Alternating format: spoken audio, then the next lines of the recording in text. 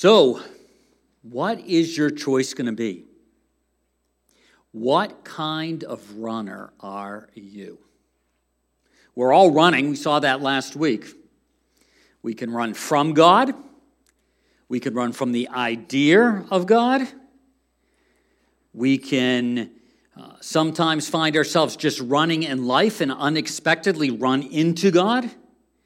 Some of us, for various reasons, are wrestling with running towards God. Know who He is. Maybe we've said yes to Him, but we're still keeping Him at arm's length. We're trying to figure out maybe what that means. And then some of us are discovering or rediscovering a sweet spot that when we run to and with God, it's just there's a sanity to life, even though life is crazy. There's a peace to life, even though it seems like the world is more restless than it's ever been.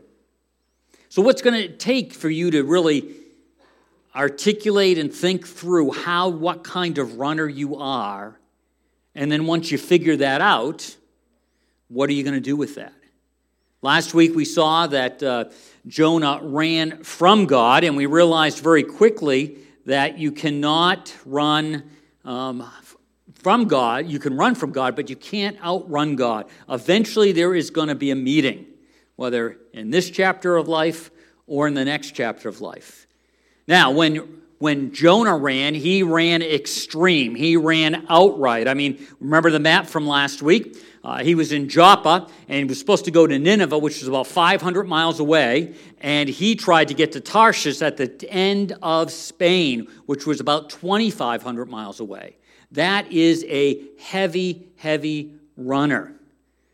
And so we have to ask ourselves, what are we doing? I know sometimes in my life, I've been a passive runner. I go through all the motions of being what a Christian's supposed to be. I may even go to church all the time. I may even crack my Bible a couple times a week or do something like that. But I'm still keeping God at arm's length so I can be running from Him and be passively running from Him. Now, this whole idea about Jonah, some of us really get tripped up when the idea of Jonah getting swallowed, not by a whale, it says a big fish. And so some of us can say, I really can't get my mind around that. I don't know what that is. And so then we can kind of check out from the story of Jonah. Well, I would encourage you that no matter what your take is on this, there's a lot in it still for you and me. So if you can't get around that, just put that aside and see how God interacts with Jonah. And I think you can find some good things. Now, for me personally, I believe that Jonah really got swallowed by a big fish. And somehow he was in that fish for 3 days and 3 nights. And one of the reasons I believe that is because of Jesus' own words. We read in, I think it's Matthew here. Boy, I don't know if it's my thumbs are just dry and nothing's... Can you advance to that slide? Well, I'll just... There we go. All right.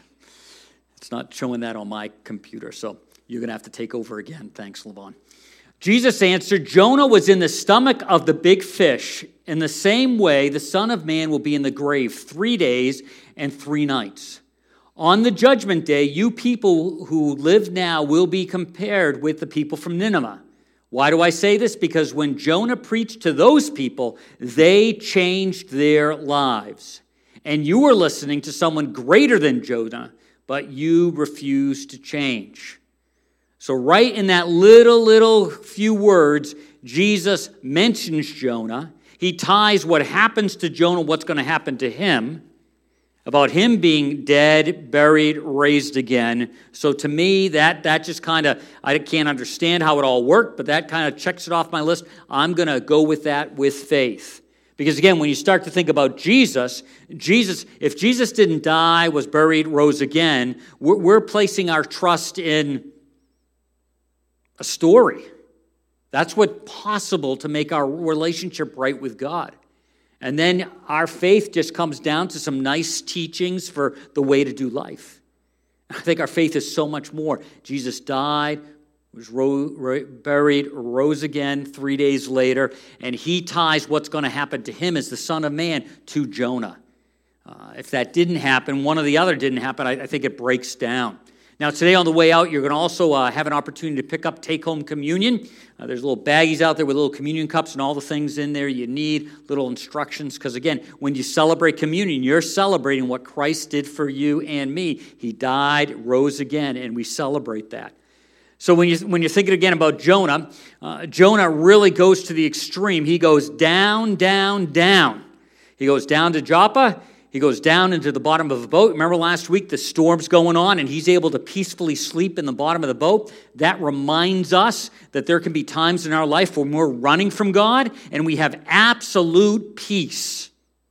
Jonah was sleeping like a baby, and he was running from God. So beware of knowing you're going in a wrong direction, but saying, I've got peace, so God must be okay with it in my case.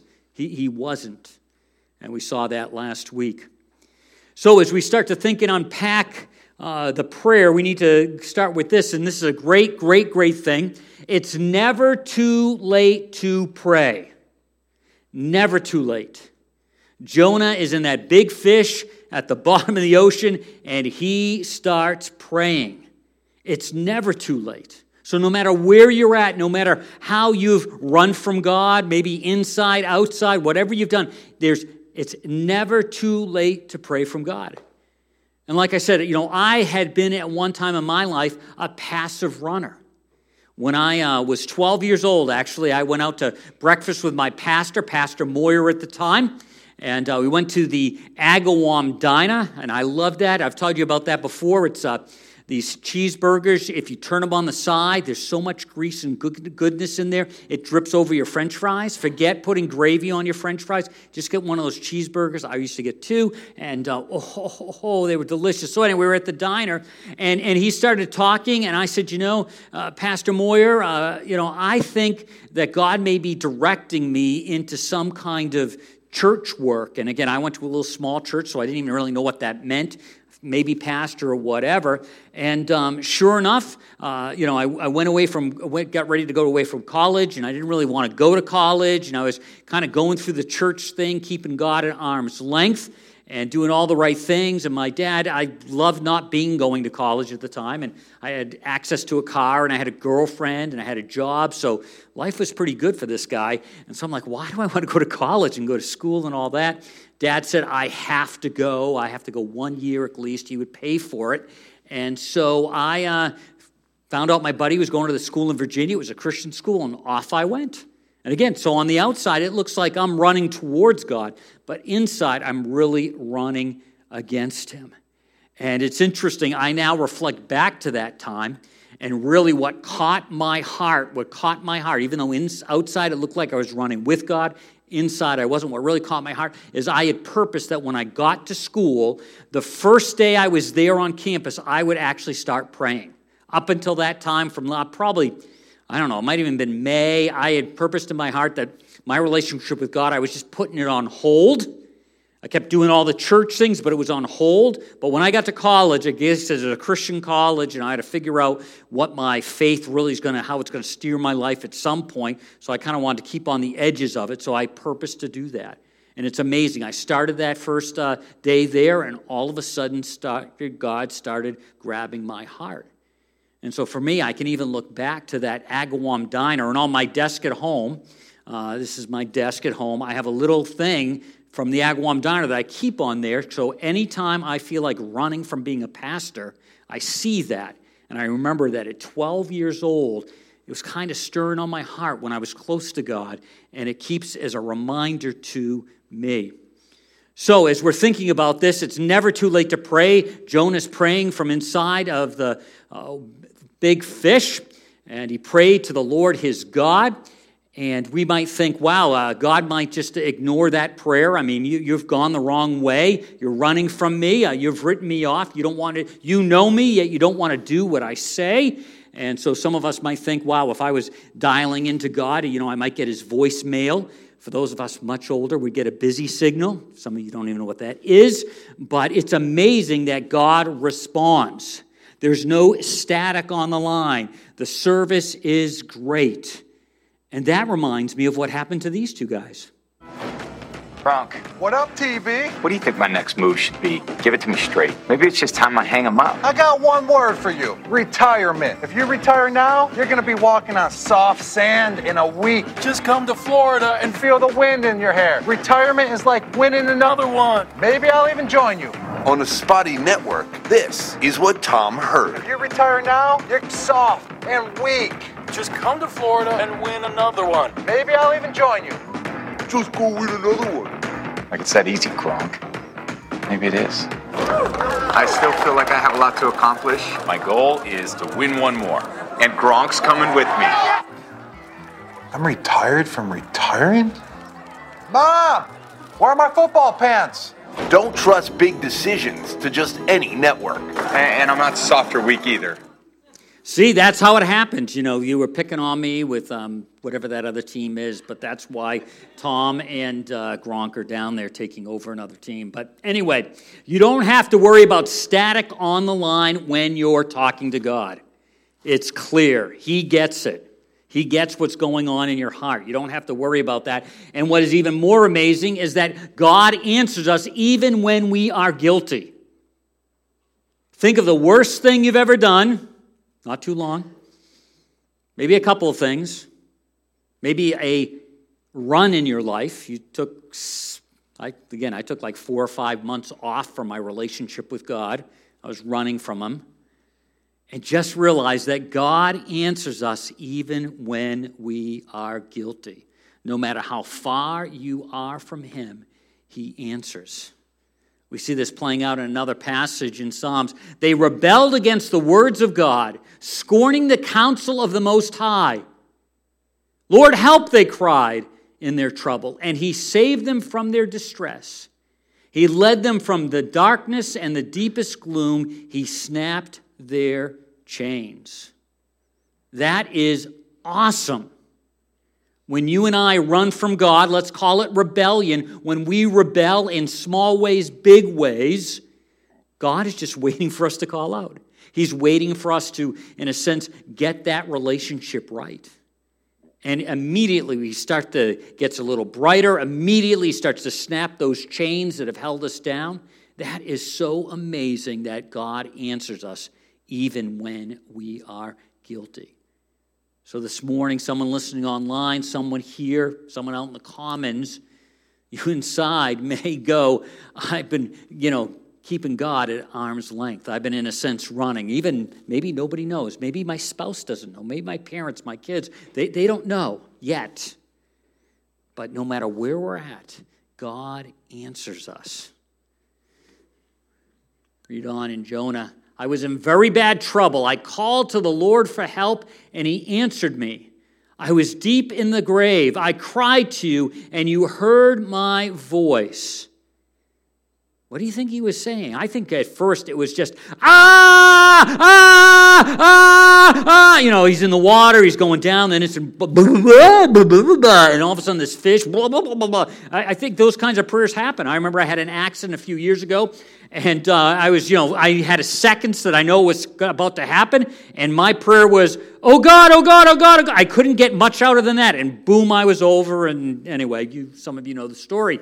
But, there wasn't big, dear gracious Heavenly Father, as I'm about to fall and break my back, there was nothing like that. It was like, and then afterwards I go, because, sometimes I feel a little sensitivity when someone just says, oh God, like a vocal pause, like, hey, oh God, wow, look, I don't know, it just rubs me a little bit the wrong way. But and when I'm doing that, I'm going, is this a bad prayer? Because I'm saying, oh God, oh God, oh God, but it wasn't, I don't think. So here I still am. But the idea is that sometimes our prayers are not these big, majestic, it's just, and I think God knew that, oh God meant, save me, help me, I'm about to get crushed, I think He read all that in my heart, He's seeing what's going on.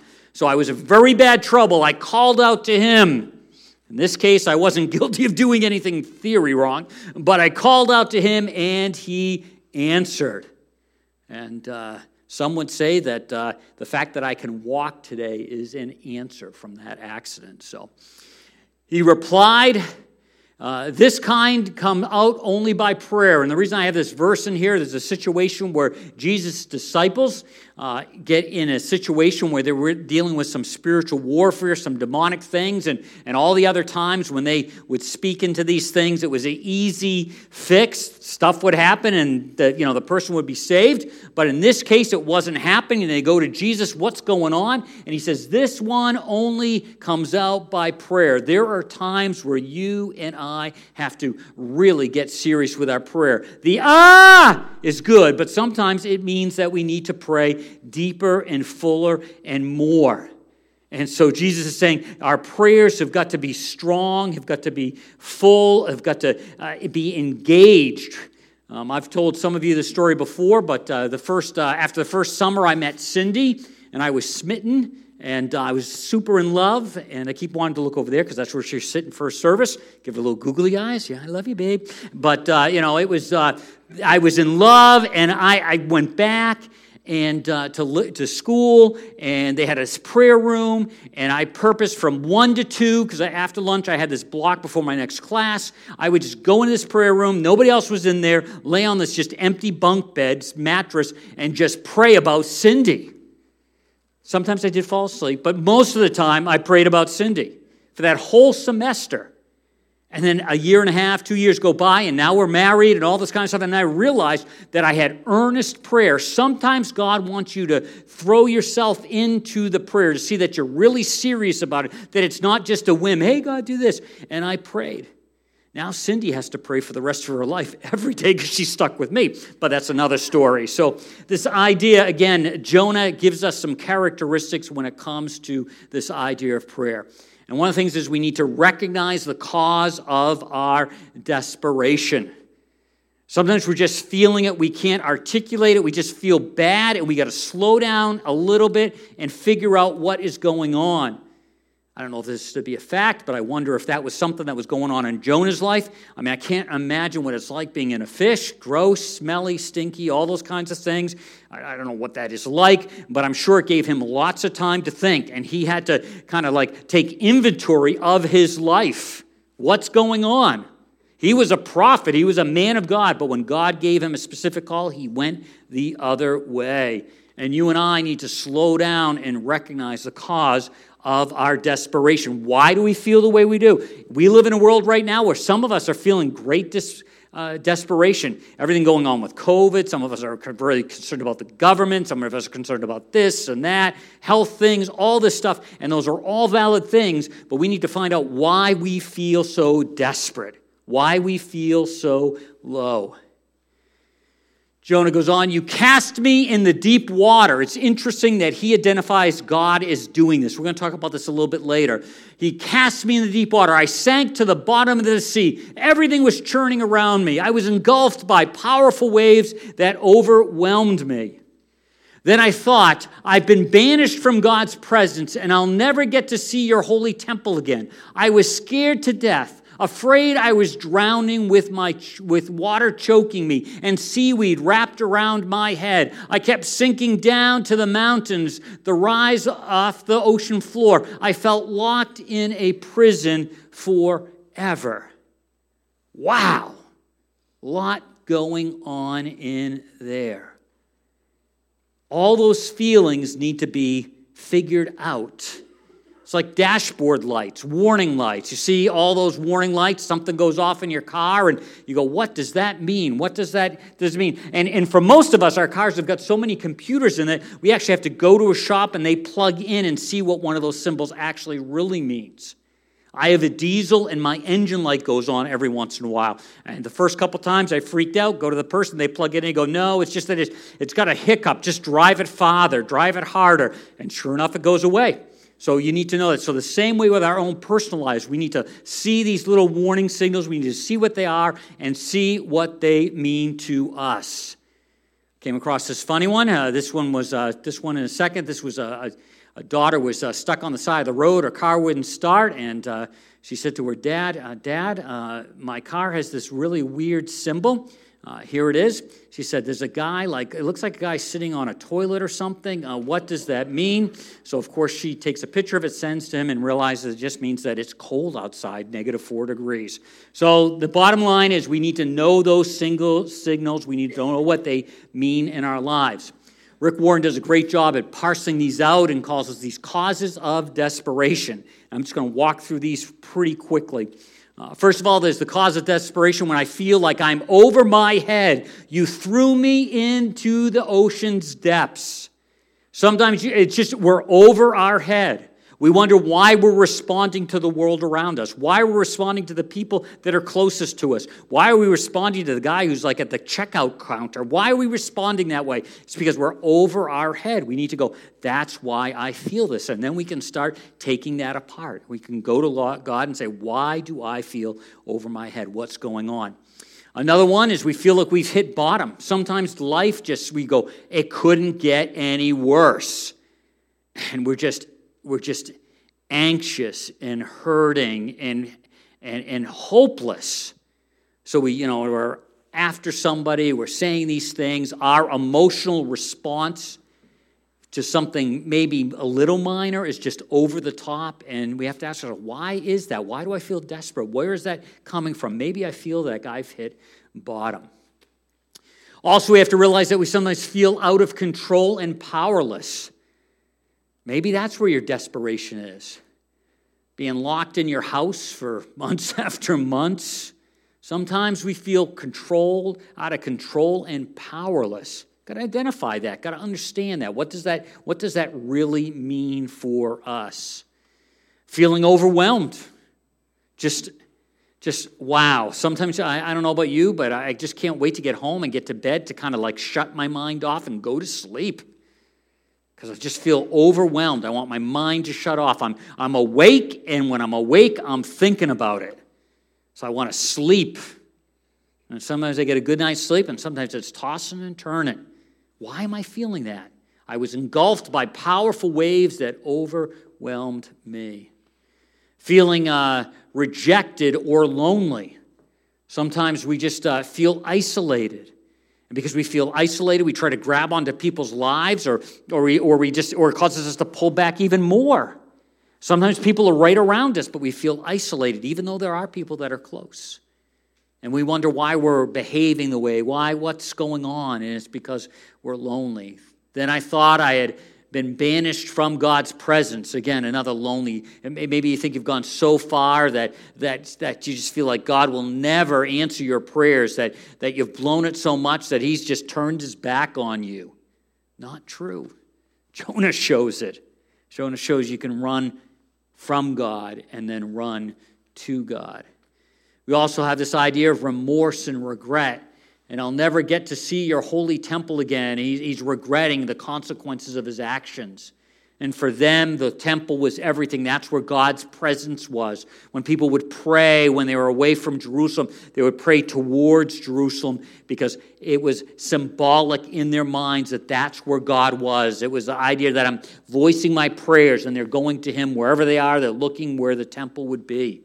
And we know that God is now with us everywhere, and we don't have to feel that way, but we can feel remorse and regret, and it can be just take over our thinking.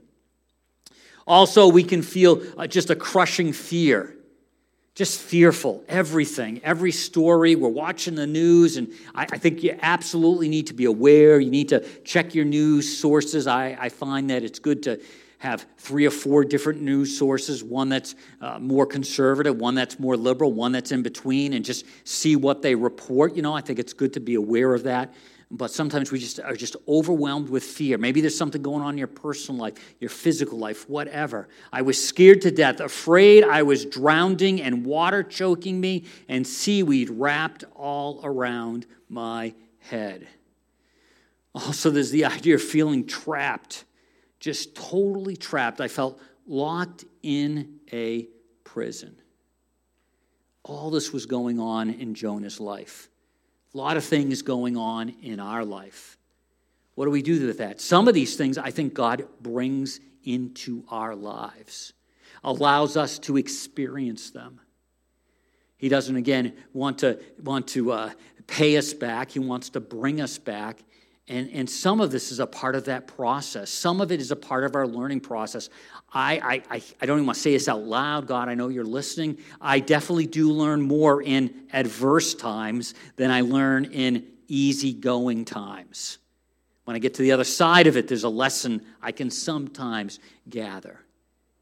So thinking about prayer, thinking about running towards God and how he all does this reminds me of this little clip I've shown you before. Yeah, I can't get in that thing. Why not? I'm afraid of the water. You what? I'm afraid of the water. You're afraid of the water? You mean you can't swim? Give me those. Here.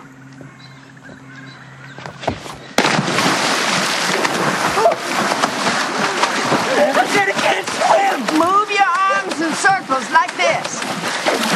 And kick your legs. Almost like you're running in place. Somebody help me. Now, if you start cussing, I'm going to let you drown. And stop saying you can't. You haven't even tried. Now, don't forget to move your feet. That's it. Okay, keep your arms going. Come on. Come on. Feet and arms, both. Keep them going. I'm doing it. I'm swimming.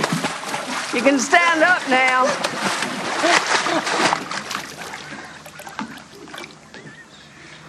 There.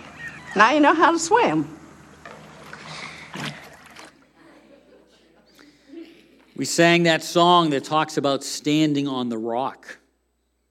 Sometimes we're in the same situation. God pushes us in the water. We're just coming unglued. And the reality is when that situation is over, we find that we can stand. And we can stand on Christ in our life. We can stand on his love. So as we're running to God, we need to realize that we can always call out to him. We need to look at the things going on in our life and see how they may be teaching us, how they're trying to shape us. We also need to realize that we need to ask God for specific help. He wants our prayers to be real. He wants our prayers to have meat to them. He wants us to be engaged with them. Remember when we were teaching the girls how to pray when they were little? They would pray before the meals. So we would have Monday was Mariah, Wednesday was Hannah, and Friday was Sarah, and that was just the way we did it. And even now when they come home and they're older, if it's one of their days, they say, hey, it's my day, and they pray. And I can remember, though, teaching them how to pray, you've got the automatic prayers, and I can remember the giggling when one of them would start to pray for a meal and say, now I lay me down to sleep, because it was just like automatic. Well, the reality is many of us, if we really took inventory of our prayers, not to beat us up, but how automatic are our prayers? Are we really engaged with what we're saying? And with that, we need to be specific. From the belly of the grave, I cried out, help, you heard my cry. Jonah is very specific with what's going on. He's not quoting the Lord's Prayer. Of course, that wasn't back then. He's not doing all these things. He is engaged. It is real. It is coming from his heart. And we need to be specific and engaged with our prayers. Call to me in your time of trouble, and I will save you, and you will honor me. What's so cool is that when we call in our time of trouble, God uses that in our life, and on the flip side of it is then we honor him, we point to him. Our life actually, that situation had some purpose to it. We also see to fill your thoughts with God and who he is. Who he is. When I had lost all hope, I turned my thoughts once more to the Lord, and my earnest prayer went out to you in your holy temple. When you and I find ourselves in those places, when we find ourselves needing to run to God, we need God's presence in whatever storm we're facing. We need to fill our thoughts, think about who he is and what he's done for us and how he works in our lives. Got to remember that God's grace is guaranteed. You can't run so far from him that you're out of his reach. I don't care what you've done. And his grace is never out of reach. It's guaranteed. We read this about a group in when Solomon was dedicating that temple. This is what he says. He says, when any of these things happen, turning our back on God, running from God, and people feel compelled in their hearts to spread their hands in prayer towards this temple, listen from your home in heaven. Forgive and go to work on us. Give what each deserves, for you know each life from the inside out. You're the only one with such inside information, so that they live before you in lifelong reverent and believing obedience.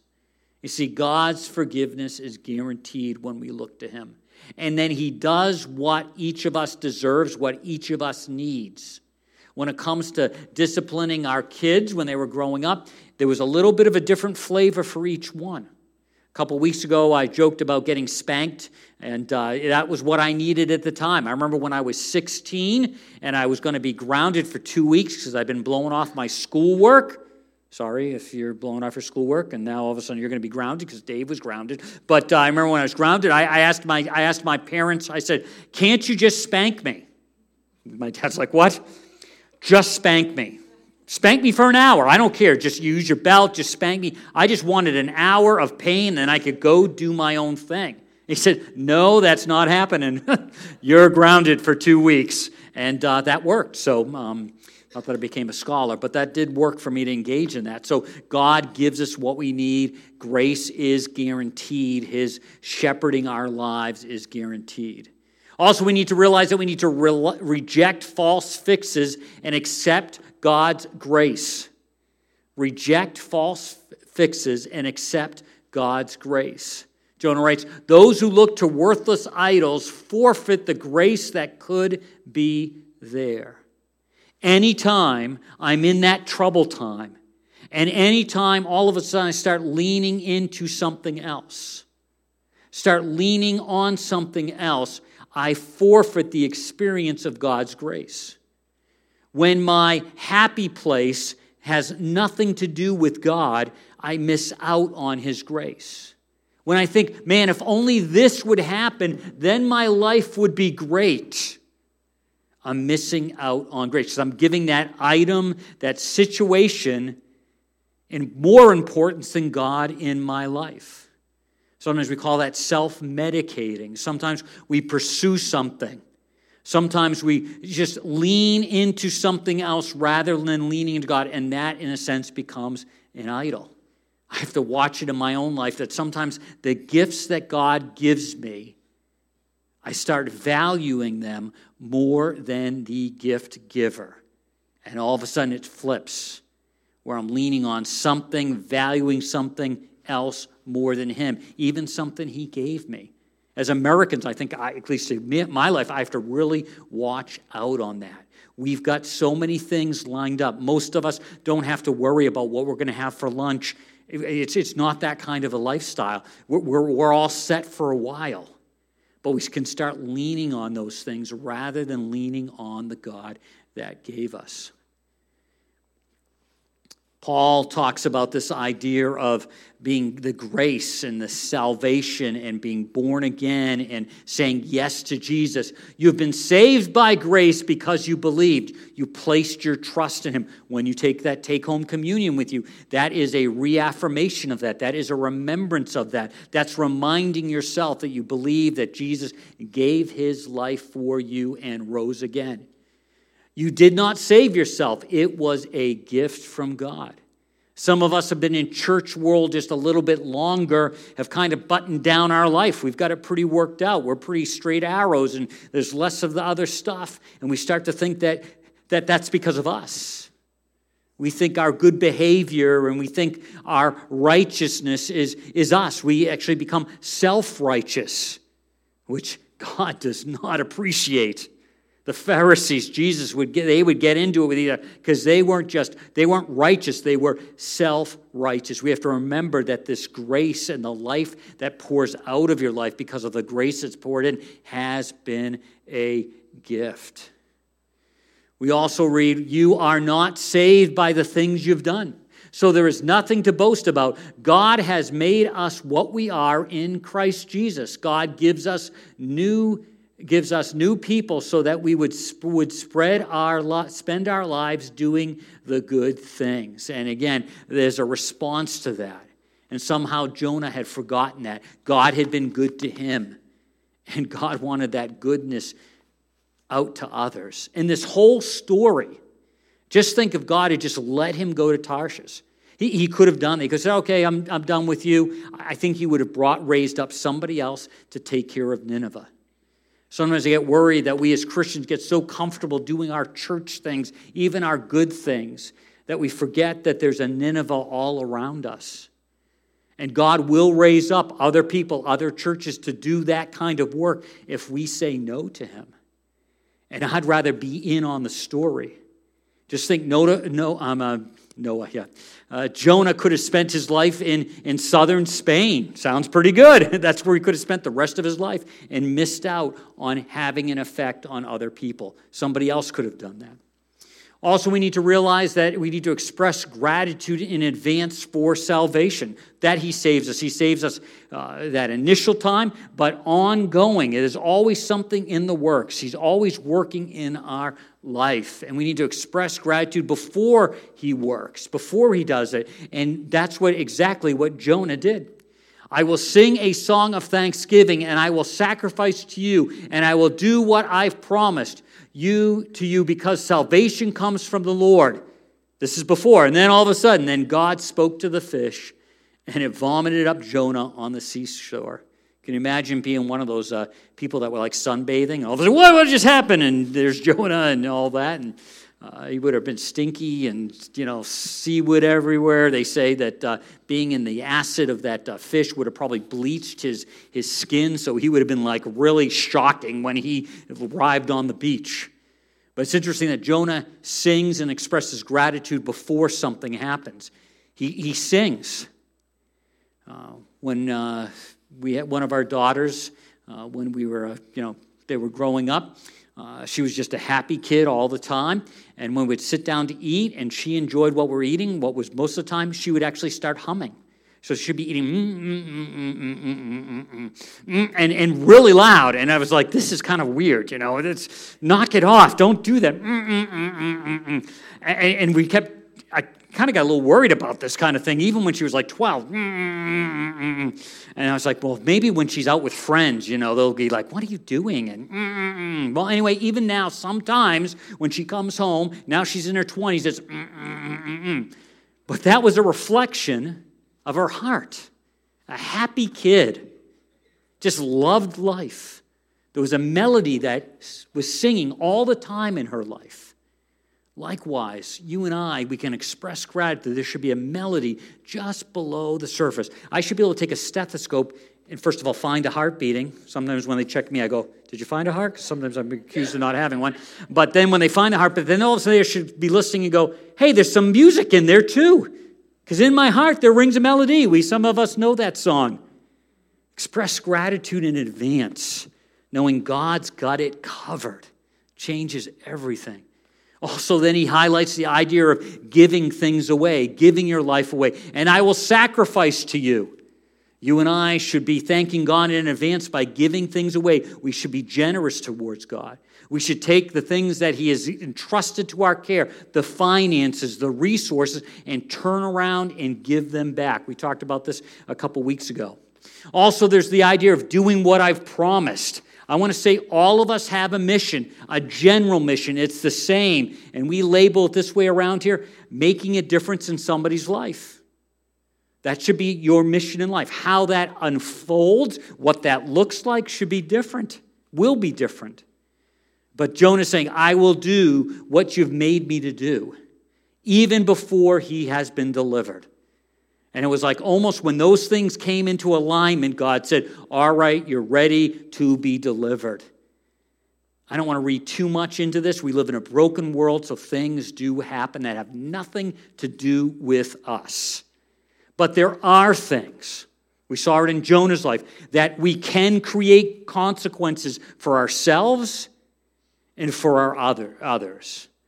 And sometimes the mess we're in is because we have not, in a sense, run to God, processed through all the anxiousness in our life, and come to the place where we express gratitude in advance for salvation. Lastly, we need to seize God's maturing correction. We need to seize it. We need to enjoy it. We need to be thankful for it. God is doing what is best for you, training us to live God's holy best, wholly separated to Him. At that time, discipline isn't much fun. It always feels like it's going against the grain. Later, of course, it pays off handsomely, for it is the well-trained who find themselves mature in their relationship with God. Can you think of some place where you've been disciplined? Where you've accepted God's discipline into your life? He loves you like a father. He doesn't just write you off and go, oh, he's a mess up, he's a screw up, I'm not going to have anything to do with him anymore. I think if I was God and Jonah was mine, I would have said, okay, enjoy being in that belly of that fish. I'm going to leave you in there more than 3 days. We'll see how you like that. But God is not like Dave Spencer. Isn't that great? He wants not to pay us back. He wants to bring us back. And so we should hold on to, we should seize that correction. Be thankful that He disciplines us. Think of some of the things where you've been disciplined and you've changed. And now that is a part of who you are. And you don't have to mess with it anymore. Think of those things you were disciplined in the past and you let them kind of like fall through your hands a few years later. God wants us to be disciplined, to correct us so we can be all who we need to be. You see, God brings us down to bring us up. God brings us down to bring us up. Jonah was brought down, but it wasn't to pay him back. It was to bring him up. Let's pray. Heavenly Father, we just thank you for your love for us. We thank you for the story of Jonah. In a sense, it's not an example right now to follow, but it sure does give us some warning, some understanding. Father, I just ask that anyone in this room that is just feeling the heaviness of life, that they would stop and try to decipher what that is, what's that source, and rather than running away from you, they would run towards you. Lord, we thank you that we can trust in you. We thank you that you bring things into our life to shape us into being who you intended us to be. Help us to embrace that, not run from that. Help those of us who are running, but nobody knows it. On the outside, it looks like we're running in the right direction. Father, speak to our hearts. Help us not to be callous about that. And if there's anyone here that's never said yes to you, in this moment, may they thank you for the salvation, the gift of eternal life, the gift of a life with you, and decide to follow you even in these moments in their heart. We thank you for the melody that you can create in our heart as we leave this place. Would that melody be there, and may others hear it, experience it, and then want it for themselves also. We ask all of this in Jesus' wonderful name. Amen.